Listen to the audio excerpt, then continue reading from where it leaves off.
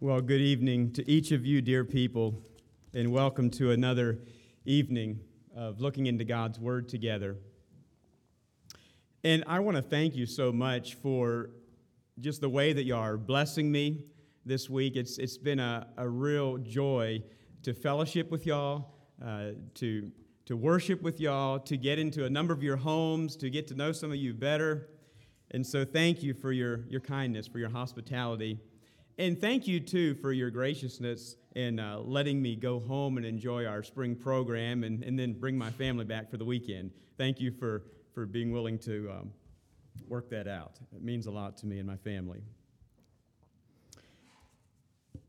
I invite you to Hebrews chapter 2 for a text this evening. The book of Hebrews is a beautiful book. It's one of my books in the Bible.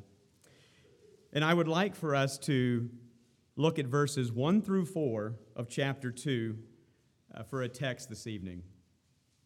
Now, as you're going there, let's think here a bit about the context of Hebrews. Hebrews was written to believers at a very strategic time in history. The temple was still standing, sacrifices were still being offered, but in just a few years, both the city of Jerusalem and the temple would be completely destroyed. The Jewish nation would be scattered, including Jewish believers in Jesus Christ. And so these times were politically unstable times. These were changing times. And in the midst of all this change and all this disruption, many believers were tempted to abandon their new faith and to slip back into the old traditions of worship. The old familiarity, of the old rules and regulations. This was really an upset the church basket time. It really was. I mean, can you imagine for a moment how that must have been? So how the quote, the church scene would have been for these people, and all the rules and regulations that they went through, all the sacrifices and offerings, the killing of animals and sacrificing in the blood, and all of the things they had to do. And now they are in this new dispensation, this dispensation of faith in Jesus Christ and faith in the shed blood of Jesus Christ. And so much of the doing was done away with. And can you imagine how church changed? Can you imagine? I think sometimes we just in our minds we're like, well, they need to just get onto this. Like, why is this such a big deal? But put yourself in their shoes a little bit. It wasn't as easy, perhaps, as we would think it to be. And so the book of Hebrews targets these believers. You could kind of think about it this way. You know how it is sometimes with our little children when there's a big change. Perhaps we moved to a new house. Perhaps little Johnny had been fixed from sucking his thumb. He got over that. But then we moved to a new house. Life has changed, and lo and behold, little Johnny starts sucking his thumb again. Or little Susie just needs her blankie and nookie. They want to slip back into those old practices, back to what was familiar, back to what was being comfortable. And we sort of have that picture here with the Jewish believers in Jesus Christ. I say the book of Hebrews targets these believers.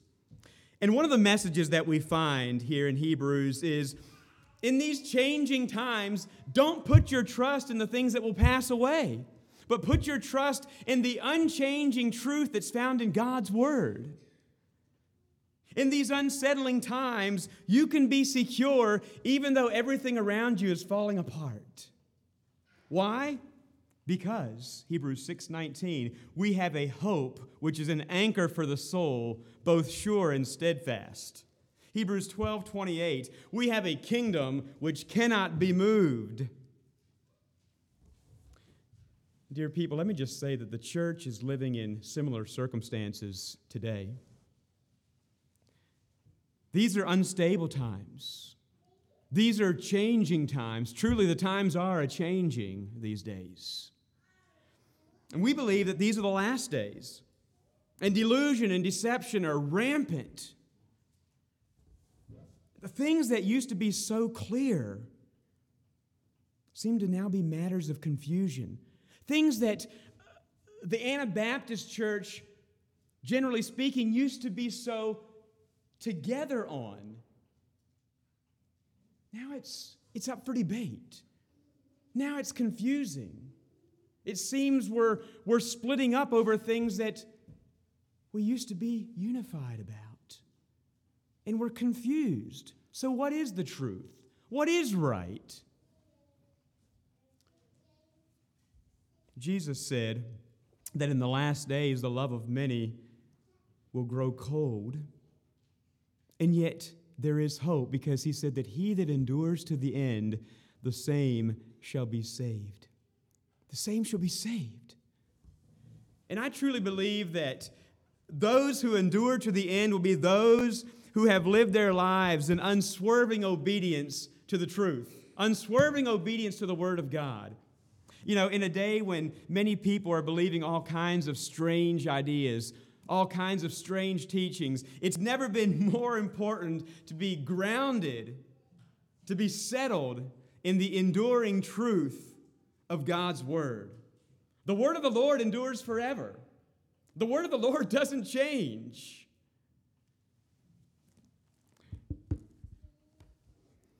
Hebrews 2, verse 1.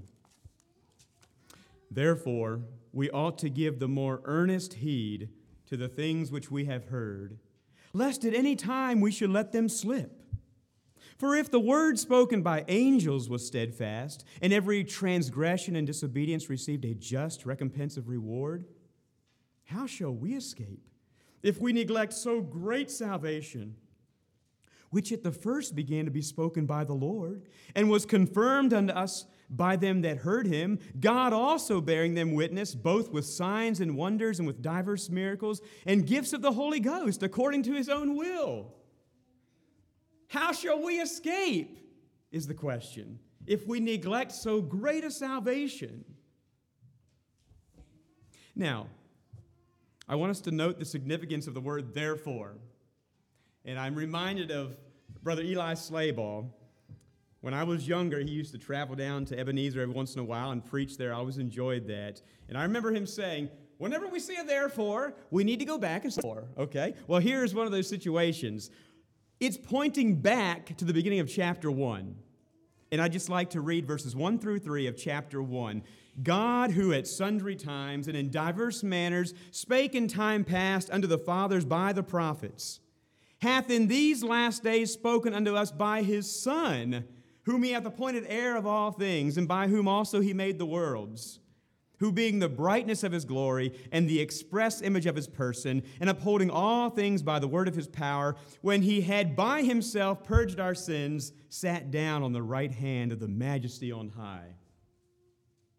Okay, so the verse here says that he hath in these last days spoken unto us by his Son. Okay, the Hebrews writer here is saying that that's a change. And he says in verse 1 that God used to reveal his word through the prophets. God would reveal his message to the prophets, and the prophets then would speak to the people in many and various ways. But that's how God chose to speak his word to the people, through the prophets. But he's saying, in these last days, it's different.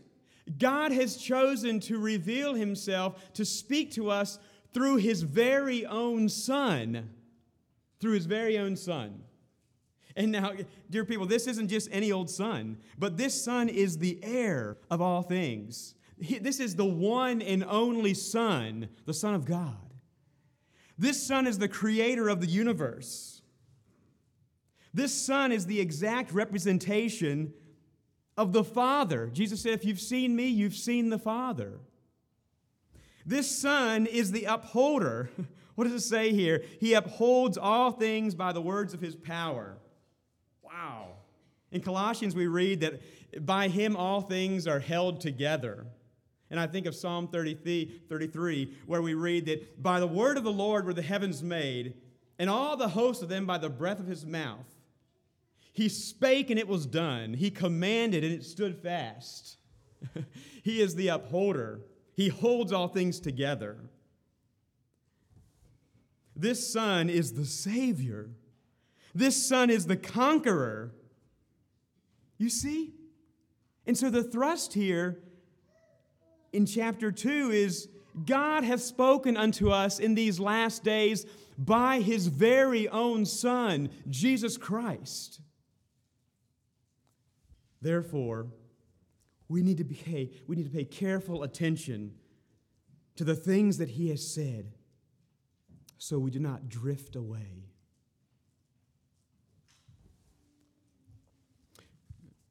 The title this evening is The Danger of Drifting. The danger of drifting.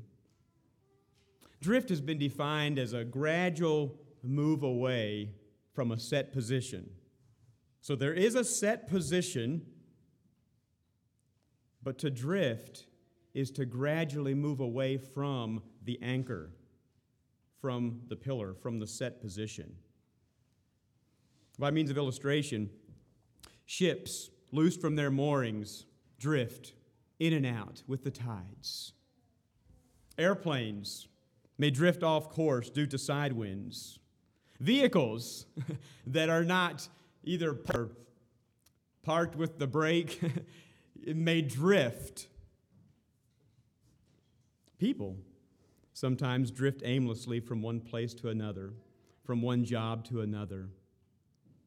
Drift signifies random, purposeless movement. There's no intentionality. There's no purpose there. There's just random carelessness. And in some cases, it's harmless, but in others, quite tragic. In fact, severe damage or even death can happen due to drift. For example, serious accidents occur and even fatal accidents occur when a car may drift across the center line into oncoming traffic. Let me just say that drift can be kept in check. Drift can be prevented by taking precautionary measures, but effort is always necessary. Think about that. Effort is always necessary. It requires purposeful action.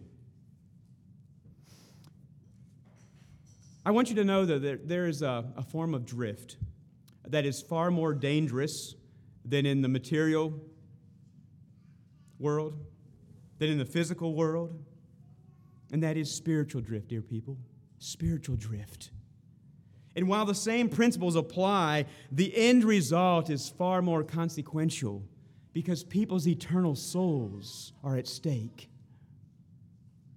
Spiritual drift is also a gradual moving away from a set position, perhaps either in practice or in doctrine, but it's a moving away from truth.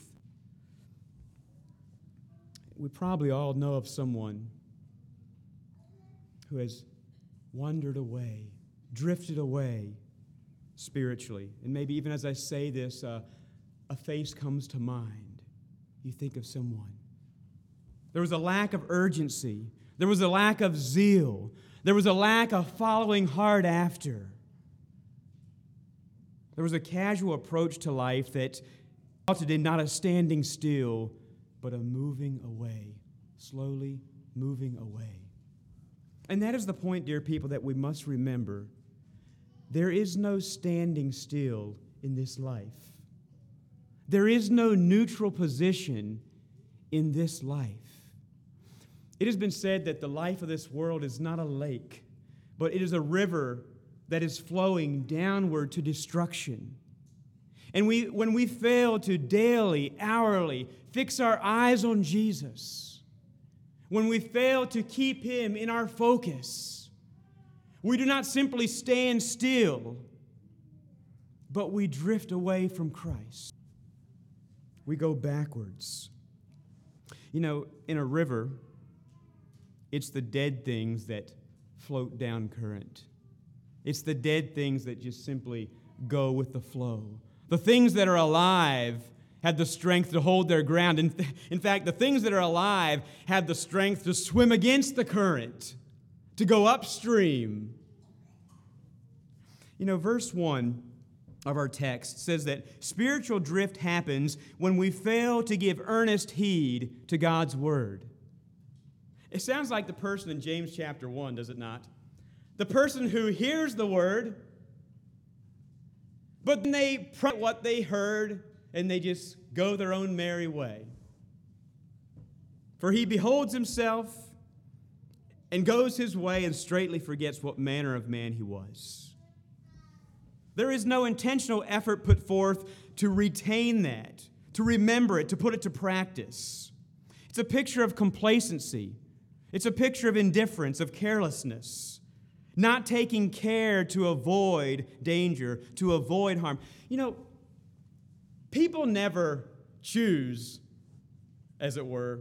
They never plan to drift in their spiritual lives. People never go into a Christian life and say, you know, I'm going to walk with the Lord for 3 years, and then after 3 years, I'm just going to put it in neutral, and I'm just going to coast.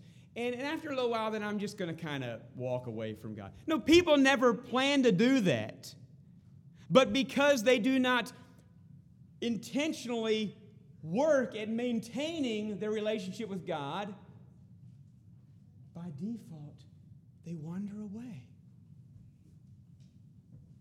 You know how it is as parents when one of the children does something they shouldn't have done, and they said, "But I didn't try to do that." And what do we say? "I know, but you didn't try not to do that. You need to try not to do that." And the same is true as we think about this matter of drifting. People drift in their spiritual life when they do not take care to avoid danger or harm. You know, there's another similar word to complacency, indifference, carelessness, and that is the word negligence. And we find a form of that word here in verse 3. How shall we escape if we neglect so great salvation? Now notice he doesn't say reject. No, it's not rejecting. I mean, we wouldn't do that, would we? We wouldn't reject a great salvation. I mean, this was written to professing believers, right? But he says, how shall we escape if we neglect so great a salvation? The Greek word here, neglect, is amaleo, which means to be careless, to not care. I find it interesting that this same word is found in Matthew 22. It's the story where we read, the kingdom of heaven is likened to a king who prepared a wedding banquet for his son and then sent his servants out to invite many to this banquet, but the scripture says they would not come. They would not come. In fact, it says they made light of the invitation. That's the word, amaleo. They made light, to make light of. One to his business and another to his farm. They made light of it. They paid no attention to it. Amaleo, to be careless, not to care. And dear people, the same is happening too often today, where the call is going out to come to the wedding banquet, as it were. The invitation of Jesus Christ is still going out. Come to me. Experience rest. Experience peace. Experience freedom, joy. And there are too many today.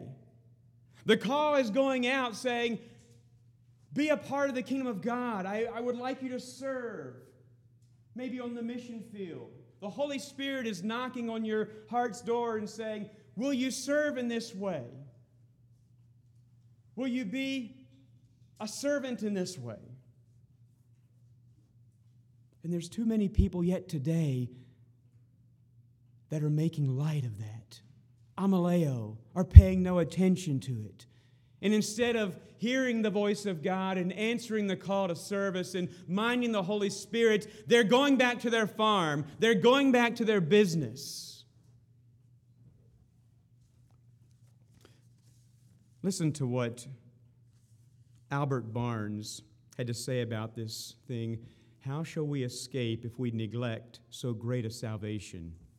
He says, it is not merely if we commit great sins, not if we are murderers, adulterers, thieves, infidels, atheists, scoffers. It is if we merely neglect this salvation, if we do not embrace it, if we suffer it to pass unimproved. Neglect is enough to ruin a man. A man who is in business need not commit forgery or robbery to ruin himself. He has only to neglect his business, and his ruin is certain. A man who is lying on a bed of sickness need not cut his throat to destroy himself. He has only to neglect the means of restoration, and he will be ruined. A man floating in a boat above Niagara Falls need not move an oar or make an effort to destroy himself. He has only to neglect using the oar at the proper time, and he will certainly be carried over the falls. Now listen to what he says here. Most of the calamities of life are caused by simple neglect. By neglect of education, children grow up in ignorance. By neglect, a farm grows up to weeds and briars. By neglect, a house goes to decay. By neglect of sowing, a man will have no harvest. By neglect of reaping, the harvest would rot in the fields. No worldly interest can prosper where there is neglect. And why may it not be so in religion? There is nothing in earthly affairs that is valuable that will not be ruined if it is not attended to. And why may it not be so with the concerns of the soul? Let no one think, therefore, that because he is not a drunkard or an adulterer or a murderer, that therefore he will be saved. Such a thought would be as irrational as it would be for a man to think that because he is not a murderer, his farm will produce a harvest. Or that because he is not an adulterer, therefore his merchandise will simply take care of itself. Salvation would be worth nothing if it cost no effort. And there will be no salvation where no effort is put forth. Wow. Neglect. Dear people, I want you to catch tonight that our salvation is a great salvation. Think for a moment how great it is compared to the salvation, once again, that the Jews experienced in the old dispensation. I referenced that a bit earlier. Think of how great our salvation is today. Our salvation is a great salvation because it has a great author. Look at chapter 2, verses 9 and 10. But we see Jesus, who was made a little lower than the angels for the suffering of death, crowned with glory and honor, that he, by the grace of God, should taste death for every man. For it became him, or it was fitting for him, for whom are all things, and by whom are all things, in bringing many sons unto glory, to make the captain or the author of their salvation perfect through sufferings. I say our salvation is a great salvation because it has a great author. It says that he, by the grace of God, tasted death for every man. Our salvation is a great salvation because it saves us from great sins. Once again, chapter 1, verse 3, it says, when he had by himself purged our sins. He purged our sins. Think about how that compares to in the Old Testament where there was sacrifice after sacrifice after sacrifice for the covering of sins. And he, by himself, purged our sins, cleaned them, wiped them out, erased them through the blood of Jesus Christ, once and for all. Our salvation is a great salvation because it saves us from great danger. You see, dear people, hell is what we deserve. Heaven is what we receive. Once again, chapter 2, verse 14. For as much then as the children are partakers of flesh and blood, he also himself likewise took part of the same, that through death, listen to this, that through death he might destroy him that had the power over death, that is, the devil, and deliver them who through fear of death were all their lifetime subject to bondage. Do you see that? That without Jesus Christ, before Jesus Christ, mankind was subject to this fear of death. You see, there is a penalty for sin, and that is death. And the natural man fears death. Why? Because it is the end. Because it is the penalty for their sin. Because along with that death comes the judgment. And there is fear. Without Christ, there is a fear. And yet Jesus Christ came and through his death and resurrection defeated the devil, defeated the power of death. And now those who stand redeemed, those who believe in his work of salvation, can now have the hope of heaven. They're not afraid to die. Revelation 12, verse 11, and they overcame him, speaking of the devil, they overcame him by the blood of the Lamb and by the word of their testimony, and they loved not their lives even unto the death. They're not afraid to die. Part of the victory over the devil is that we as believers are not afraid to die because Jesus has conquered death. And so if you're not afraid to die, the devil has no grip on your life. Praise God for that. I say it's a great salvation because it saves us from great danger. Our salvation is so great, and yet, dear people, so many people are neglecting it today. So many people are passing it by. So many people are stiff-arming, throwing elbows, as it were, at the loving invitation of Jesus Christ to come and experience new life and peace and joy. So many people stay busy with other things. They're busy with their businesses. They're busy with their hobbies. They're busy keeping their yards and gardens and everything just in tip-top shape. They're even so busy with church work sometimes that they neglect what is the greater importance, and that is of cultivating a vibrant relationship with the Lord Jesus Christ. While all these other things are getting great care and attention, their spiritual life is on low. You know, it burdens my heart tonight that there are so many people in our pews,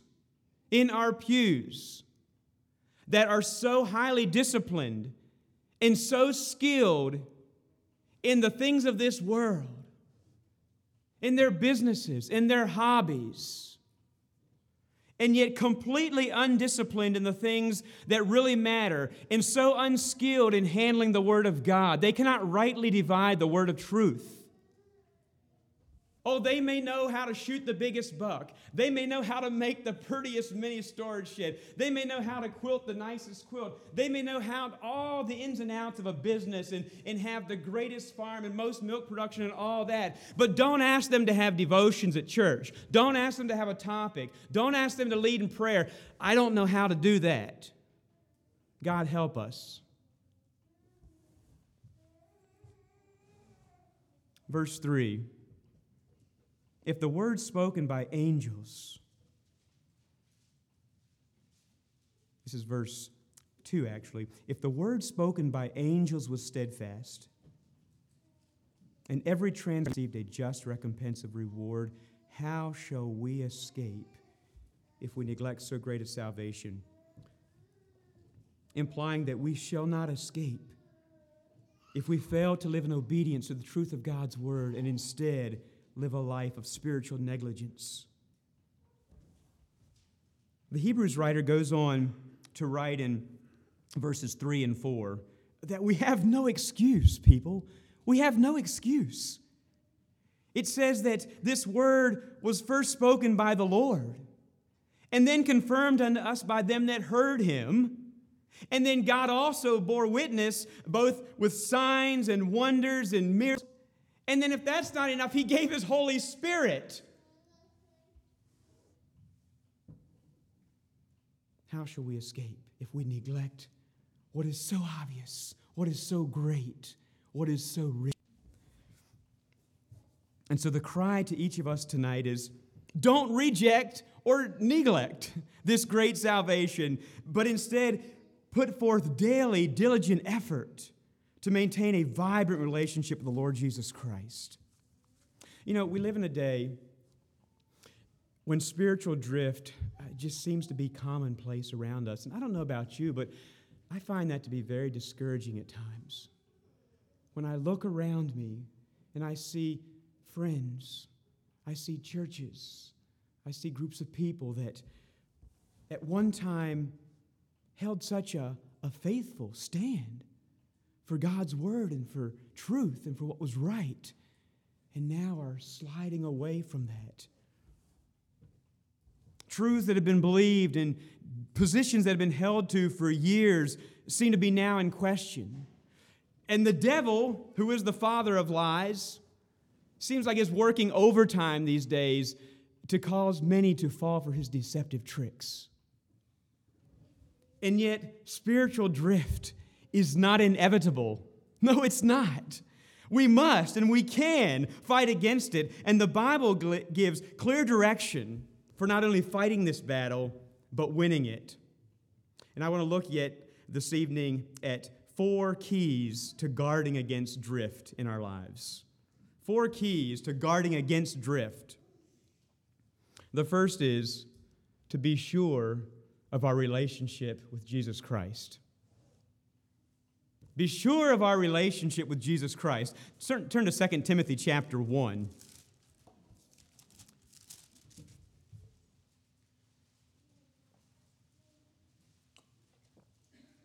2 Timothy chapter 1, starting at verse 11.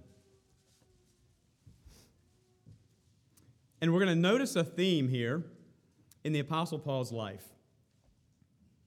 He makes a statement that is a theme in his life. We see it throughout his writings.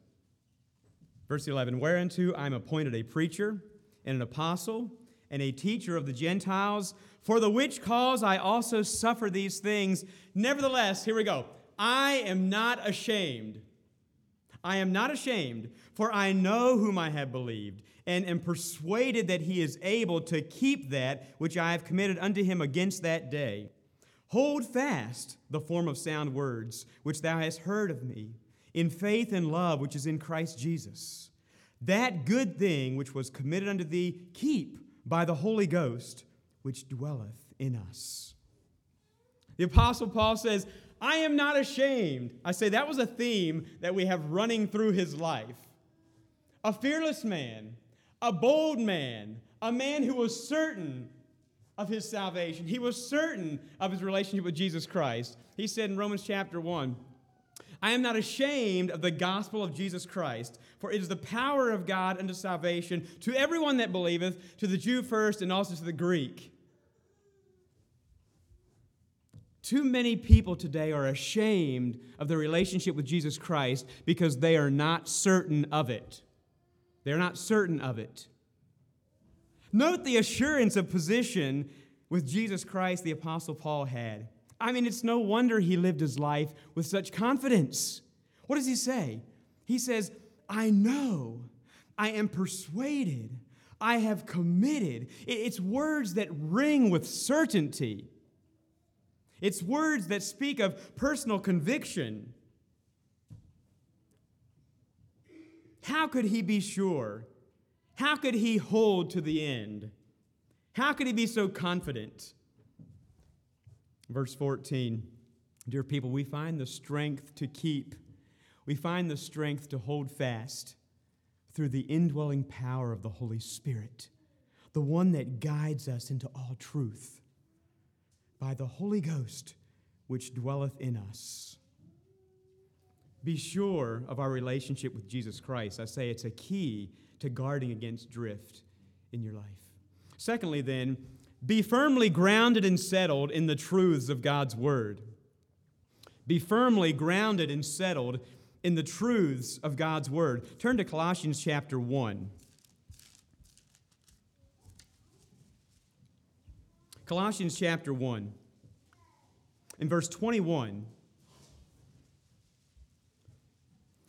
And you that were sometime alienated and enemies in your mind by wicked works, yet now hath he reconciled in the body of his flesh through death, to present you holy and unblameable and unreprovable in his sight, if ye continue in the faith, grounded and settled, and be not moved away from the hope of the gospel, which ye have heard, and which was preached to every creature which is under heaven, whereof I, Paul, am made a minister.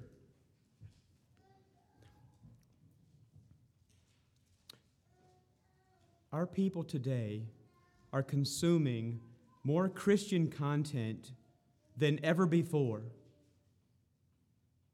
whether it's through podcasts, recordings, YouTube videos, through this. Our people are consuming more Christian content today than ever before, but it is not leading to greater clarity and conviction. Instead, it is leading to increased confusion. I'm burdened about that this evening.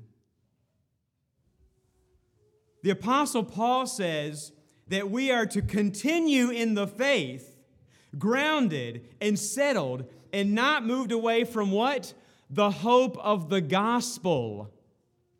The hope of the gospel. There's people who are spending maybe 10 or 15 minutes in the Word each day, maybe, and then another 2 or 3 hours listening to the stuff out there, listening to people that they don't even know speak about the Word, or listen to other things about just matters of life. And then they wonder why they're confused. Then they wonder why they can't understand things that seem to be so basic. Excuse me.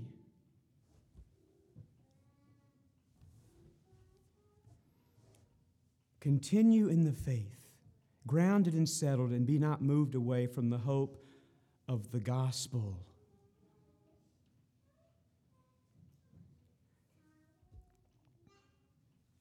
People generally move in the direction of their focus.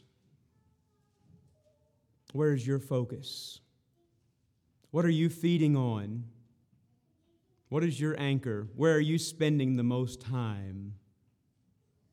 In what you soak in, what you digest.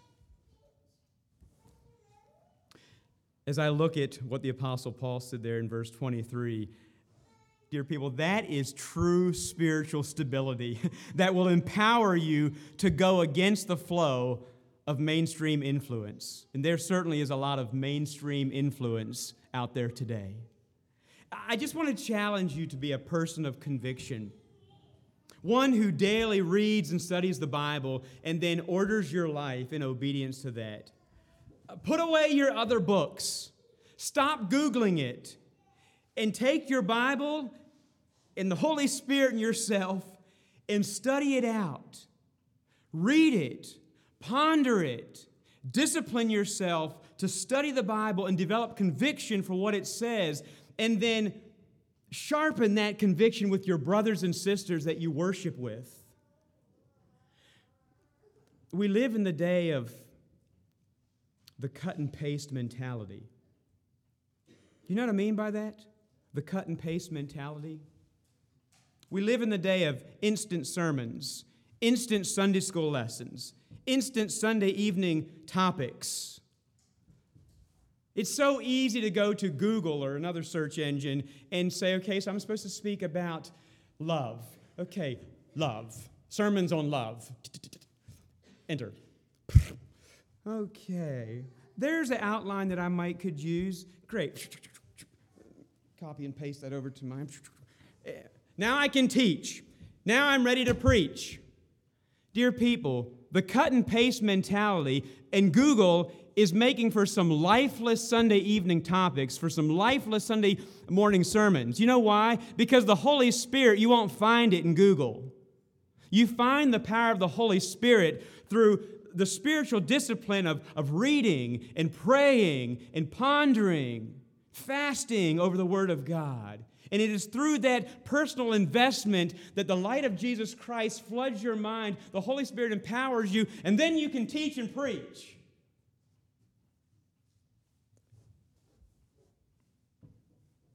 I'm convinced that if we make truth the foundation for our lives, we will then have the ability to discern the right and the wrong and the little nitty-gritty in the other details of life. when truth is the focus, when truth is the foundation.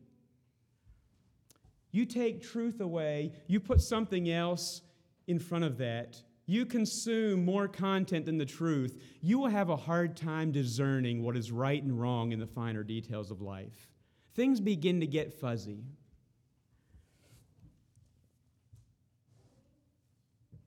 Be firmly grounded and settled in the truth of God's Word.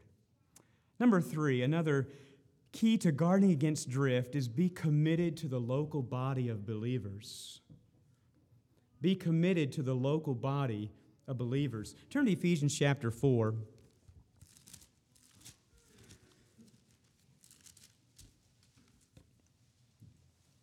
Ephesians chapter 4. We're going to jump in here at verse 14.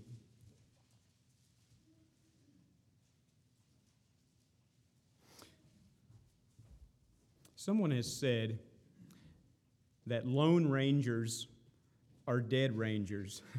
Now, I don't know what the original context of that statement was. I really don't know. I read it in a book that spoke of the importance of brotherhood accountability, specifically regarding internet.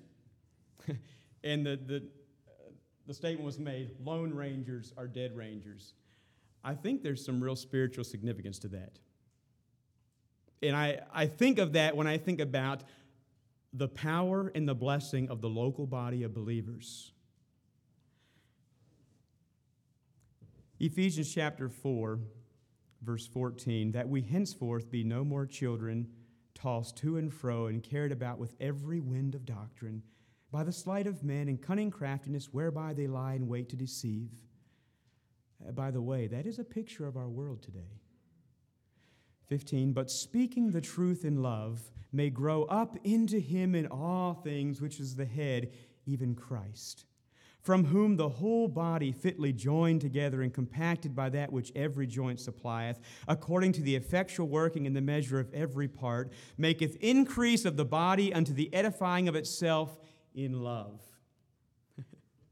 You know, as I look at these verses, it reminds me of a greenhouse. The Apostle Paul here paints a beautiful picture of what God intended the church to be. And what comes to my mind is a greenhouse. Think for a moment about a greenhouse. You know how a greenhouse is a warm place, a place of protection, a place of shelter, a place of nourishment. It's a place where little seeds are planted in good fertile soil, and where there's a gardener there that daily tends them and waters them and makes sure the temperature is right. And it gives a wonderful atmosphere for those little seeds to sprout and those little plants to grow. And they grow and they're nurtured, they're cared for, and they grow and grow, and they become beautiful plants and beautiful flowers and roses. And it's gorgeous. Greenhouses are gorgeous. But the ultimate purpose is not for the flowers just to stay in the greenhouse. No, the purpose is then for those flowers to be spread around the community and to bring life and beauty and joy to the community. And I say the church is very much like that, like a greenhouse, where it's a place of warmth, a place of shelter, protection, nourishment. There's fertile soil here. There's regular care given by spiritual leaders through the Word of God. It's a place where little lives are started and developed, and people come to know Jesus Christ, and they grow, and they're watered and fed. But the ultimate purpose of the church is not just simply to beautify these walls. It's not just simply to have a nice group of people in here. No, the ultimate purpose of the church is to go out and beautify the community around, bring life, bring joy, bring beauty. You see, there's a grander, greater purpose than just within these walls.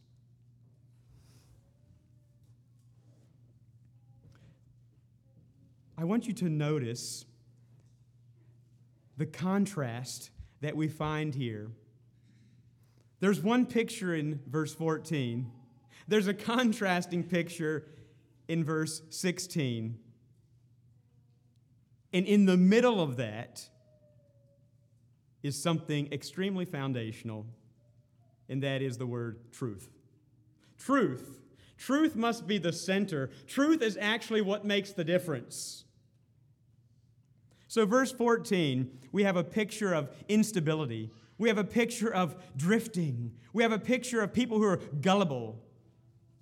Oh, they hear this. Oh, that sounds good. They believe that. And then they hear this. And then they hear another preacher say this. And then they hear this. And they're kind of just being tossed to and fro. And they're quick to believe all the latest, newest thing in some greatest revelation that some preacher had on the Word. It's a picture of instability. It's a lack of commitment. It's a lack of conviction. And Paul refers to them as children. Little children. They're not mature. And how does that verse end? It ends with the word deceive. It's a picture of deception. They think they have something, but they don't.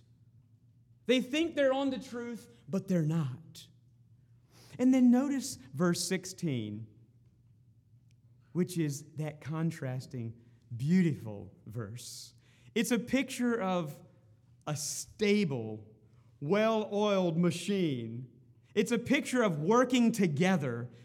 It's a picture of a group where each part matters. Everyone matters.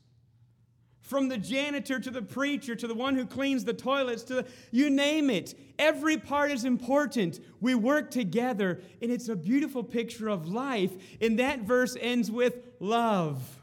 Love. And once again, what is central? What is the difference? What makes this group of people, what makes this picture different from the group in 14? It's truth. This is a group of people who are grounded in truth. They're committed to a body of believers. There's life there. There's sincere love there. There's a spirit of togetherness there.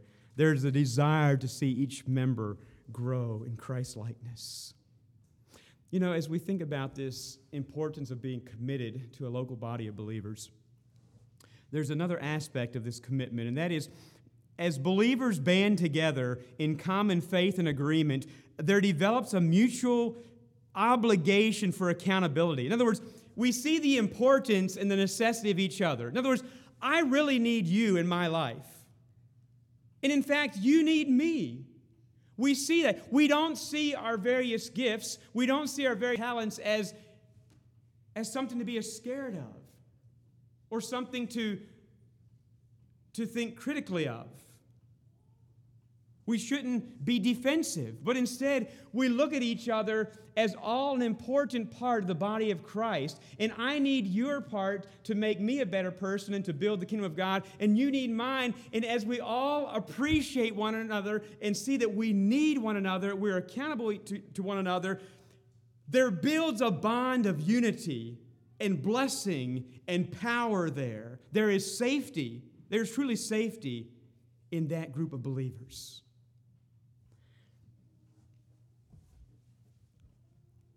Perhaps you've been holding out a bit on true commitment to the local body of believers. Let me just challenge you, dear people. There is safety and blessing in being committed to a local body of believers. Lastly, then, we're talking about guarding against drift, and the last key for this evening is be diligent in our faith. Be diligent in our faith. General Douglas MacArthur said once, "It is fatal to enter any war without the will to win it." It's fatal to enter any war without the will to win it. You know, the same is true in our spiritual lives as well. We fight drift with diligence. And it is true that our natural bent is downward. Our natural bent is away from established truth, away from established practice, as it were. Therefore, constant diligence is absolutely necessary to stay on course, to keep the faith. You see, there is no such thing as cruise control in our spiritual lives. But we fight drift with continued purposeful action. Turn yet to Jude, to the book of Jude.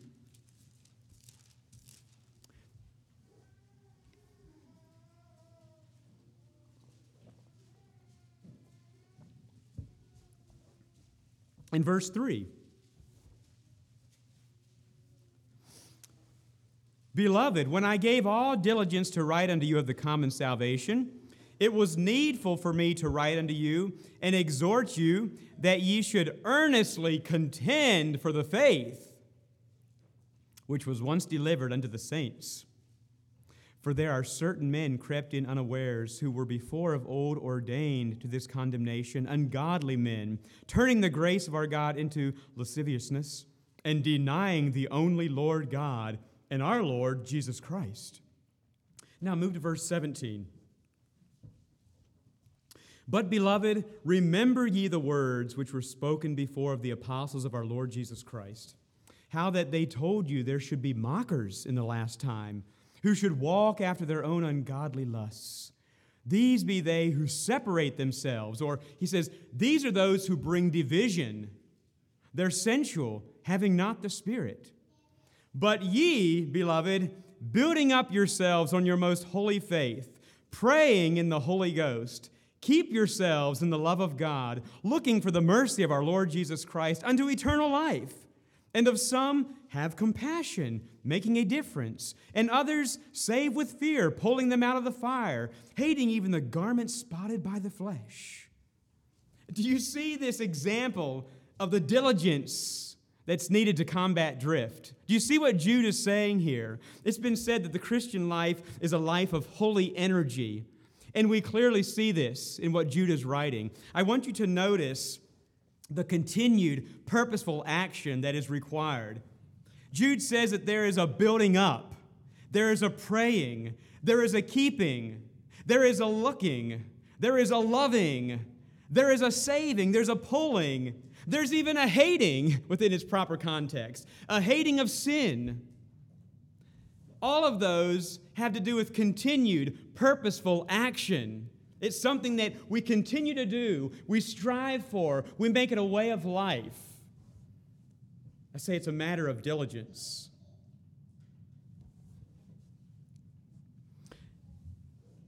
But dear people,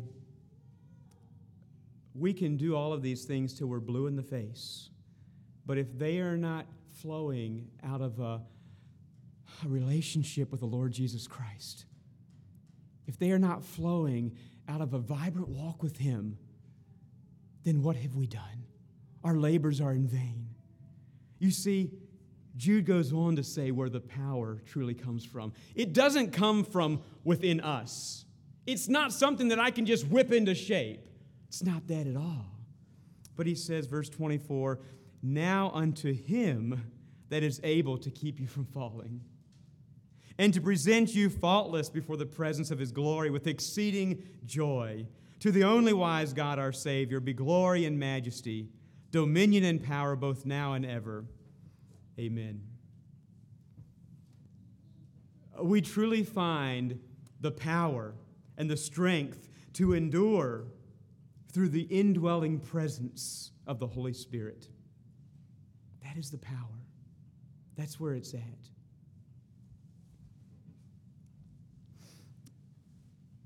In Luke chapter 18, Jesus asked the question, when the Son of Man comes, shall He find faith on the earth? And I believe He will. I believe He will. Perhaps the more pertinent question this evening is this: when the Son of Man comes, will He find faith in my life? Will He find faith in your life?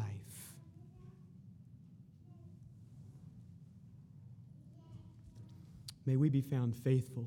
Let's pray.